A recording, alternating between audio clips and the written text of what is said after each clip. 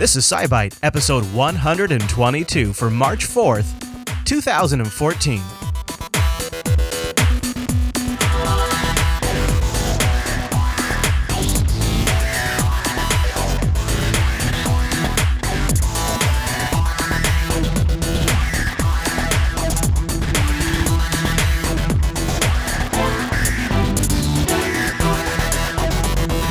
Hi everyone, and welcome back to SciByte, Jupiter Broadcasting's weekly science podcast, live on a Tuesday and fresh on a Wednesday over at jupiterbroadcasting.com.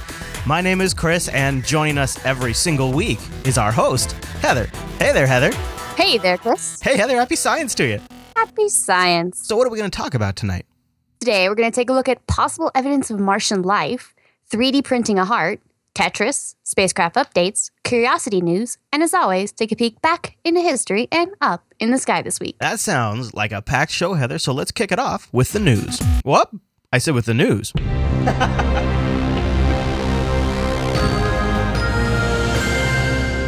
All right, Heather, where do we start tonight? All right, a team of scientists have now found evidence of past water movement through a Martian meteorite. So it is one that has landed here on Earth. So it brings up the whole debate in the scientific community over life on Mars all over again. So there is a team that has recorded very specific structures and compositional features in a meteorite from Mars that suggest possible biological processes may have been at work hundreds of millions of years ago. Wow. So this is one of those things where it's not poor Curiosity or Spirit rover or, Opportunity. Any of the little rovers, they haven't necessarily done that. But this is specifically one on Earth. So this is an a meteorite. Something hit Mars, so many years ago, and it knocked up a chunk of the Martian surface. And then it flies through the solar system for a little while, smashes here on Earth. And so then we can tell that it's from Mars because you can tell specific materials and the composition of the oxygen atoms within the minerals. And you can actually get little pockets of trapped Martian atmospheric gas. So all of these things you can go through and say, all right, yes, this is a Martian rock. And actually in that rock, now that we're looking at it more in depth, now the Martian meteorites that we see here on Earth, we can give a whole new kind of perspective on them because we have the equipment and the technology to look at these at so much finer detail than we can stick on a poor rover driving around Mars.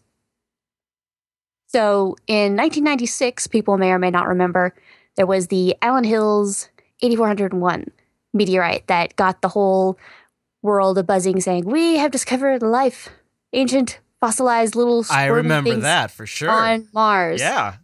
And there's a big debate here and there, and who do you ask gives an answer of, yeah, I think so, or, haha, they're funny. And so this new meteorite has sort of brought up this whole discussion again, where it was a 30-pound meteorite, and it's deep inside of it, called Yamato 000593. Essentially, it's telling you where they found it, and then this was actually discovered in 2000. So it'd be the 00, and then it's the 593rd rock found that year. But so 12 million years ago, that's when it got ejected off of Mars. It actually fell in the Antarctic. This is one found in the Antarctica about 50,000 years ago.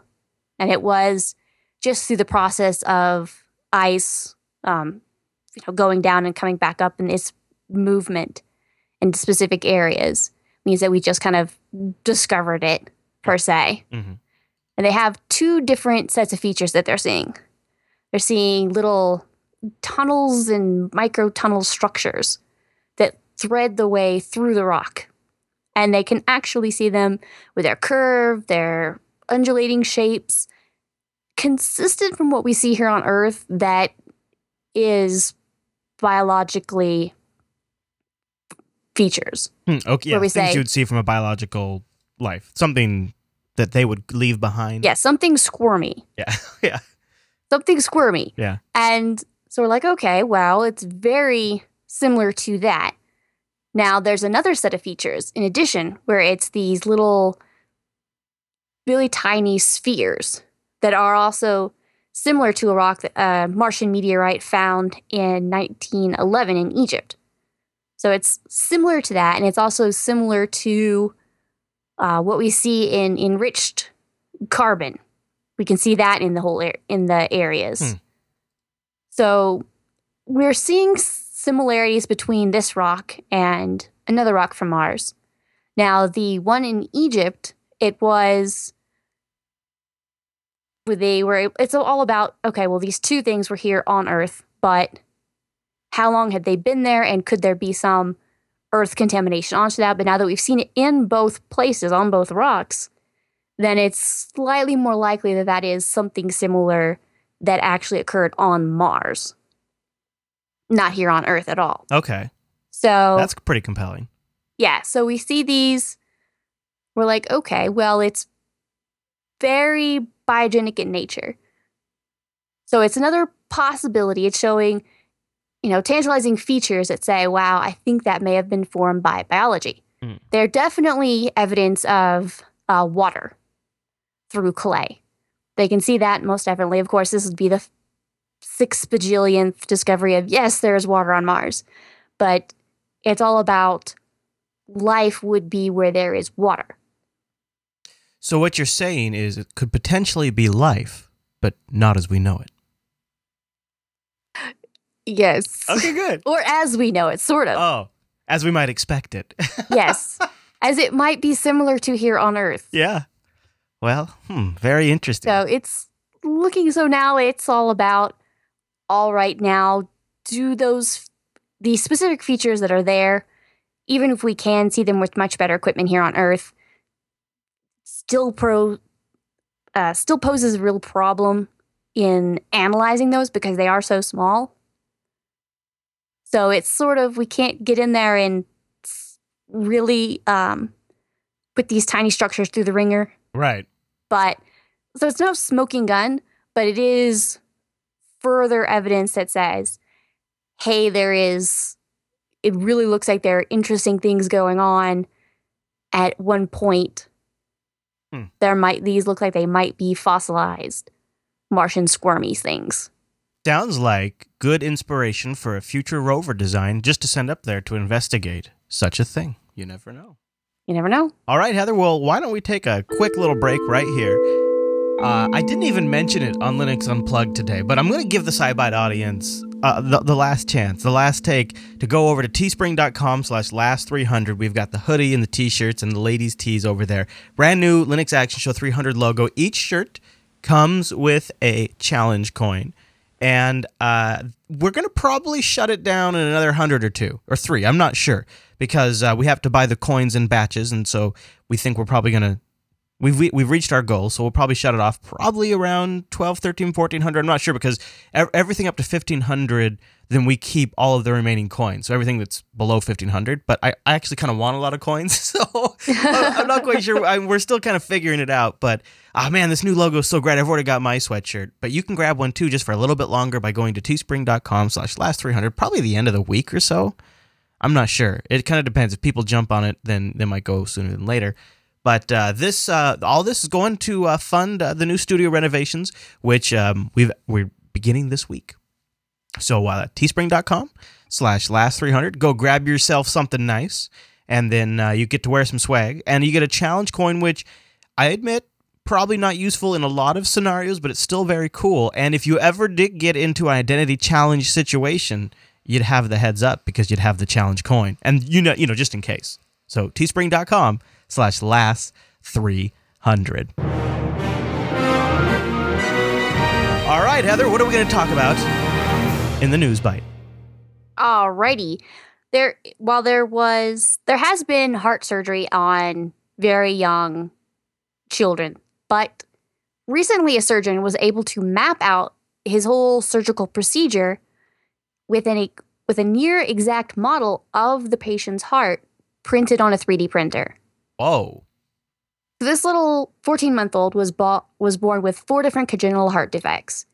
And so that all the different doctors, coming at this, obviously was going to be proving a challenge, and they were all trying to figure out and decide, hey, what's the best way to go about, cutting and suturing and trying to plan out the best ways to go through and fix this. Yeah. So what they were able to do is actually work with radiologists and provide data that they could use with a 3D printer. Wow. Now, CT scanning actually pretty much is a very good, pretty good thing. A good image, a good 3D image. Yes, because it scans in slices. Oh. It scans one slice, then it goes up and scans another slice, and that's exactly how a 3D printer essentially would be working this. Right. So they were able to, scan the heart and make a quote unquote copy of it in 3 different pieces at twice its normal size. Yeah. But they were able to make it with this very flexible plastic. They called it Ninja Flex.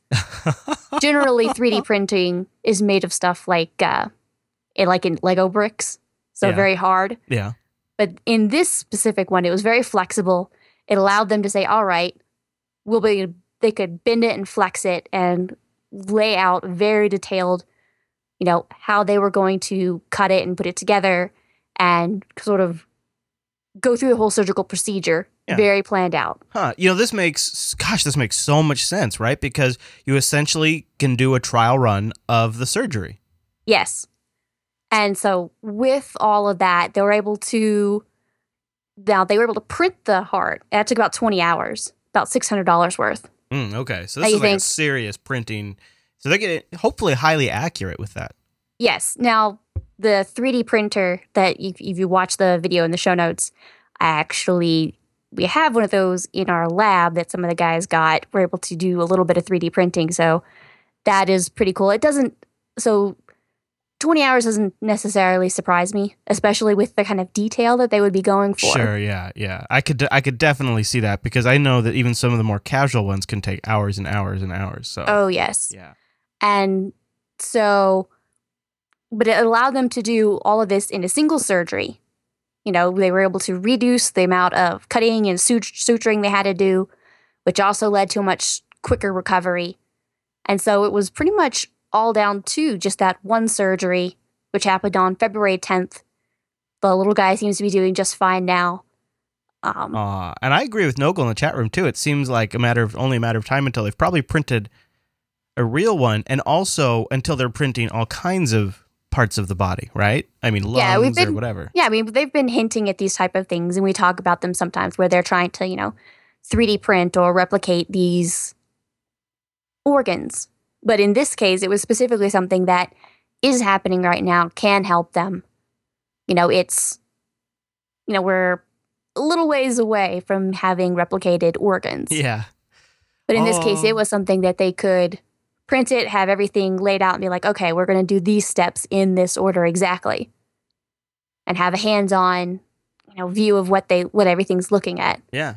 And it's funny too, because like Hollywood does this, before they build a large model scale, they'll build up a little mock-up scale and, do a first run on that. A lot of industries do this, the aerospace industry does this. Why not the medical industry? Awesome. Well, now they're stepping into the fray. Yeah. Oh, Heather, good news. The band's here. Come on in, guys. Let's go.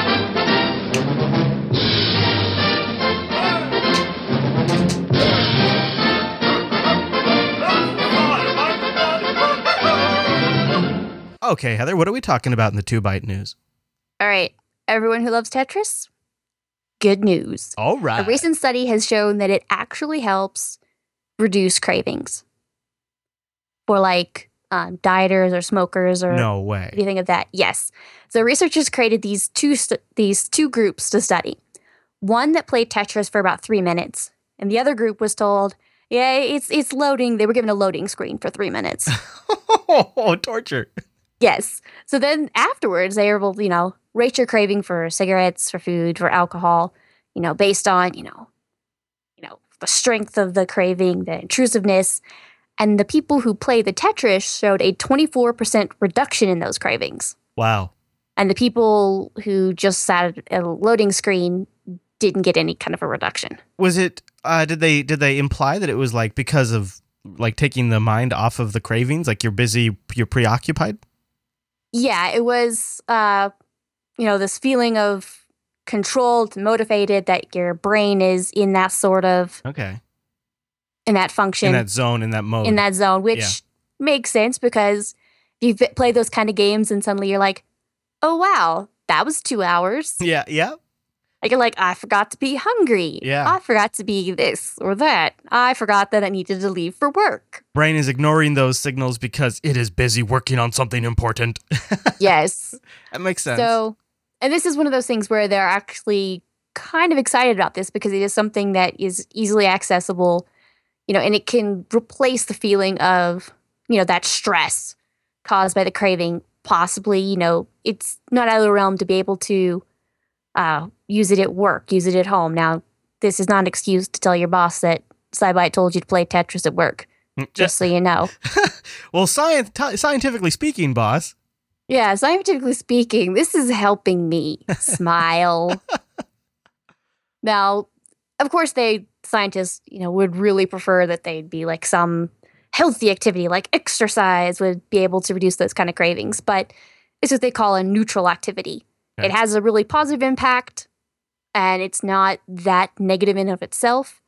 So for now, it's a good alternative. So if you have these kind of things going on where you're trying to, quit something, you're a little have those hungry, kind of cravings. If it's bugging you, if it's distracting you, bust out a little Tetris on the smartphone or something. Yep, that's what I was going to say. Reach for your phone, have it set up. Yeah. And you too can have a good excuse to play a game. Maybe that's why Flappy Bird was so successful. Well, heads up, Heather, watch out. Here's some incoming communications. All right, we got a little viewer feedback, didn't we? That's right. I got an email from Martin Lufetti sending me a article that was publishers from Springer and IEEE were removing over 120 scientific papers from their subscription services after a researcher discovered they were computer-generated nonsense. Oh, no. Yes. So over the past 2 years, these kind of computer-generated papers have made it into more than 30 different published conference proceedings between 2008 and 2013. 16, appeared in Springer. More than 100 appeared in the Institute of Electrical and Electronic Engineers.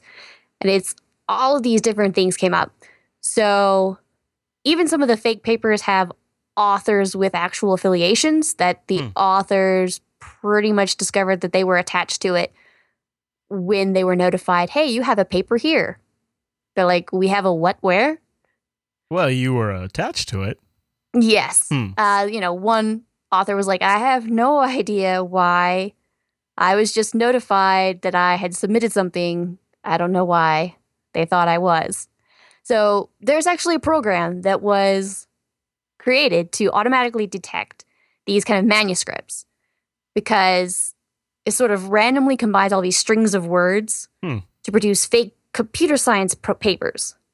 This program was actually created in 2005 to prove that conferences would accept meaningless papers. It was sort of to maximize their amusement. They created this program that would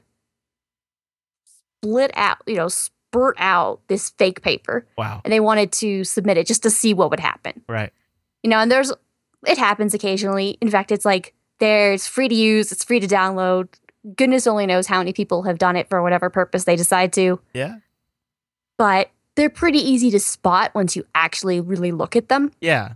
And sort of that program, they were able to take it and sort of tweak it and be able to use that to identify, to go through and scan all these papers and be like, hey. They kind of just did the reverse. And that's what they're doing. And now they're doing the reverse to be able to identify these. And what was it? They were able to, there was actually, somebody had used this to generate 102 different fake papers by this one fictional author. So you see how easy it would add these fake papers to the Google Scholar database. And they were actually able to kind of upvote this person, so they actually started looking like a good author. Like people were giving them approval or reviews. Yes, they'd had so many different papers submitted, and it was okay, and they were able to kind of create this fake person with all these... With a good reputation, essentially. With a good reputation that was computer spit out papers. Wow. Now, there's been a long history of, journalists and researchers, just putting in spoof papers just to see what would happen. And sometimes it's for kicks and giggles, and sometimes it's to be able to let them know, like, hey, there is, some weakness. There is some quality control here needed. You guys need to, like, wake up, because guess what I just submitted? Gobbledygook. Right. Gotcha. Yep. Wow. Well, thanks. And it's really easy to see, so you shouldn't try this to turn in homework. Because guess what? They'll probably, if they're paying attention at all. Yeah, your professor will be paying attention.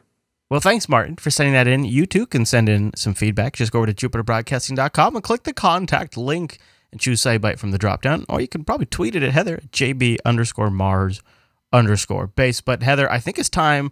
Now, I have to warn you. This is either going to create a resonance field which will destabilize our transwarp conduit, which we are currently using to route Skype through, or it's a spacecraft update. Let's find out, Heather. Here we go. Okay. Oh, good. Good. Yeah, I got to get that. I don't even know why I have a resonance creator right here. It's just for this. It's a Borg thing. It's a long story. So what are we talking about in the spacecraft update? All right. First of all, we'll start with the poor little U2 Chinese lunar rover. Uh-oh, not good news? Well, they actually were able to discover what happened. Okay. It was a control circuit malfunction in the driving unit. And that's the unit that's required to lower the little rover's mass so that, it can... That's what was not being able to do that is what prevented it from entering its second, its dormancy on the second lunar night. And that unit also helps them maneuver the panels into the best position to get the maximum bang for their buck on the solar panels. Panels had to be folded down in order to kind of help shield the rover from the lunar night, because it gets down to below minus 180 degrees C. It's minus 292 degrees Fahrenheit, below zero. So, that helps trap in what little heat they can put out, which means it helps save the electronics. Somebody in the chat room asked, did it survive? It survived Lunar Night 2, if you recall, a week or two ago. The Chinese were actually able to say, yes, we heard from it. And also, you actually heard first from a whole bunch of amateur radio operators saying, yes, we heard from it. Unfortunately, they were not able to resolve the issue before Lunar Night 3, which they went to sleep at February 22nd, 23rd, respectfully. So it'll be another 2 weeks after that before the Lunar Night is over. And we'll be able to see, will it survive a second lunar night in the cold without being able to do it? And at this point, it's now near its 3-month lifelong expectancy, where they said, we expect this will last 3 months. And now we're nearing that 3-month anyway. That is rough. That is a rough shake. So we'll see if they can actually last the night. If it lasts the lunar night again, then hopefully they will have thought up some way to help that control circuit. Come on, little rover, you can do it. Yep. They were able to do some in-place observations.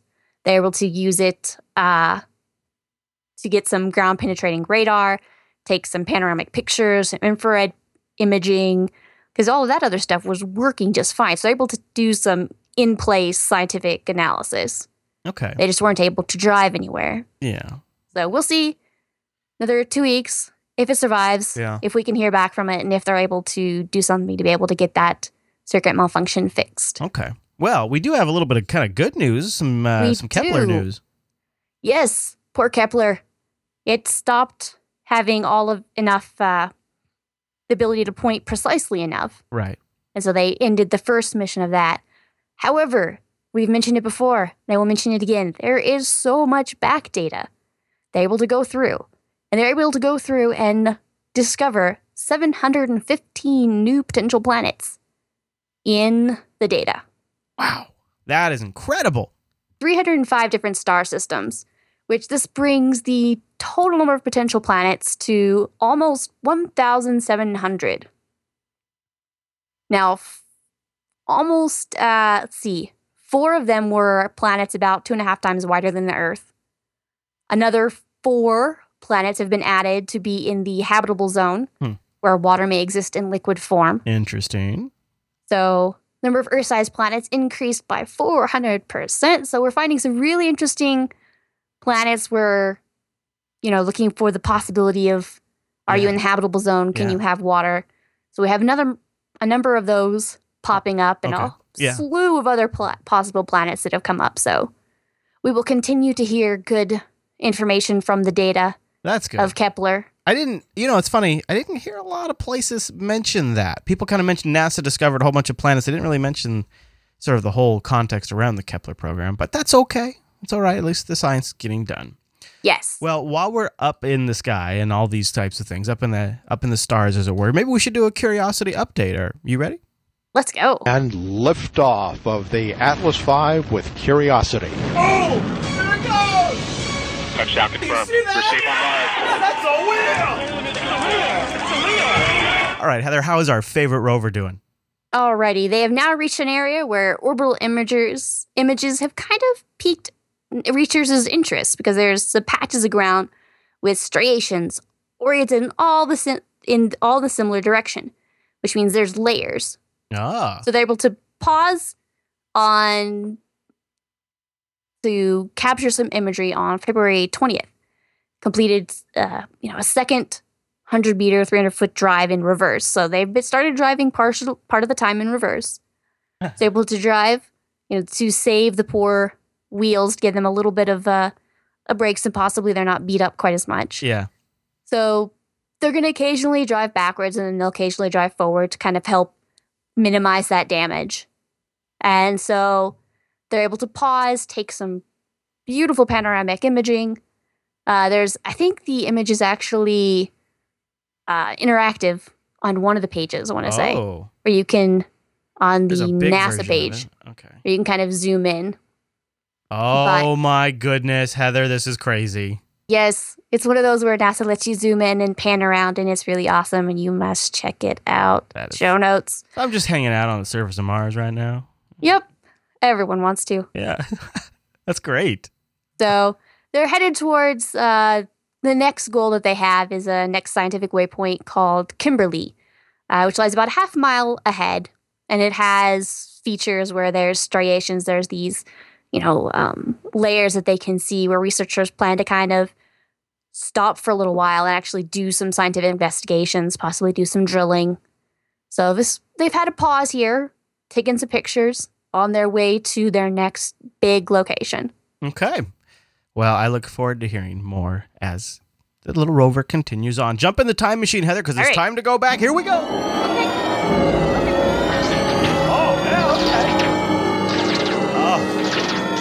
Actually, not so bad. I'm kind of glad. Only 64 years ago, March 6, 1950. I didn't want to scare you, Heather, but I forgot to fuel up the time machine. So what happened 64 years ago this week in science? Silly putty. It was introduced as a toy by Peter Hodgson, a marketing consultant, who packaged out these 1-ounce portions of material. Now, it's kind of funny. This is one of those things where the original discovery was made by a scientist who was combining oils and acids in a laboratory at General Electric, researching methods to make synthetic rubbers. Now, he wasn't particularly seeing anything that he was going for, but I believe it was one of those things where it was left in a overnight. Yeah. In a beaker, and he came back and he's like, this is kind of weird. Passes it around the office as a curiosity, and then somebody saw it, went, aha, light bulb, money, dollar signs. So you're telling me right now that Silly Putty was sort of an accident? Yes. How did I know? Heather? Well, there you go. And it's only been with us for 64 years of kids losing Silly Putty in carpets. Well, I will be celebrating that tradition very soon. My kids have been asking me for Silly Putty. I had Silly Putty for a little while in the house, but we kept it under tight control. As Silly Putty requires, Heather. Okay. Yes. Well, let's look up into the sky as I recalibrate the SciByte 2000. All right, Heather, what do we got up there tonight? Alrighty, on Thursday, March the 6th, about an hour after sunset, you're going to see the Aldebaran, the orange giant star, to the upper left of the moon. You'll see the Pleiades star cluster to the upper right. So a little bit of a fuzz over the upper right of the moon.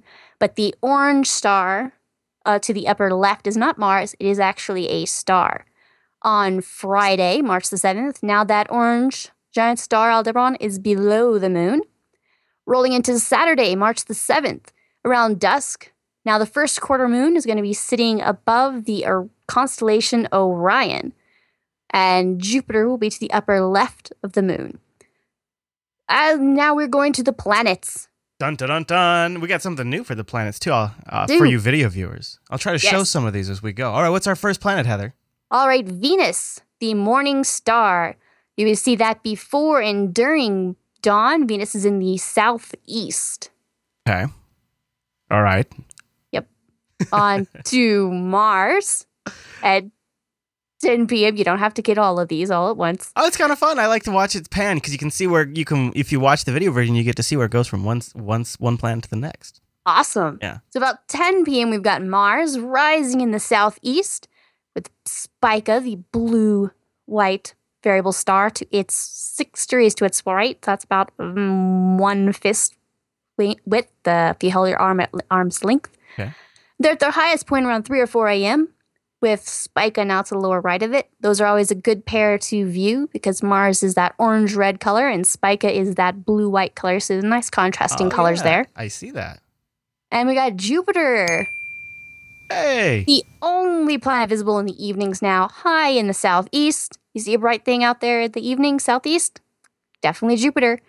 Crossing nearly overhead in the mid-northern latitudes about 8 or 9 p.m., and setting in the west before dawn. And Saturn is out there too, rising about 11 p.m. or midnight. Will be the highest at the south, about the beginning of dawn, way to the far left of Mars and Spica. Well, that's a pretty good sky, Heather. Is there anything else we want to cover this week before we run?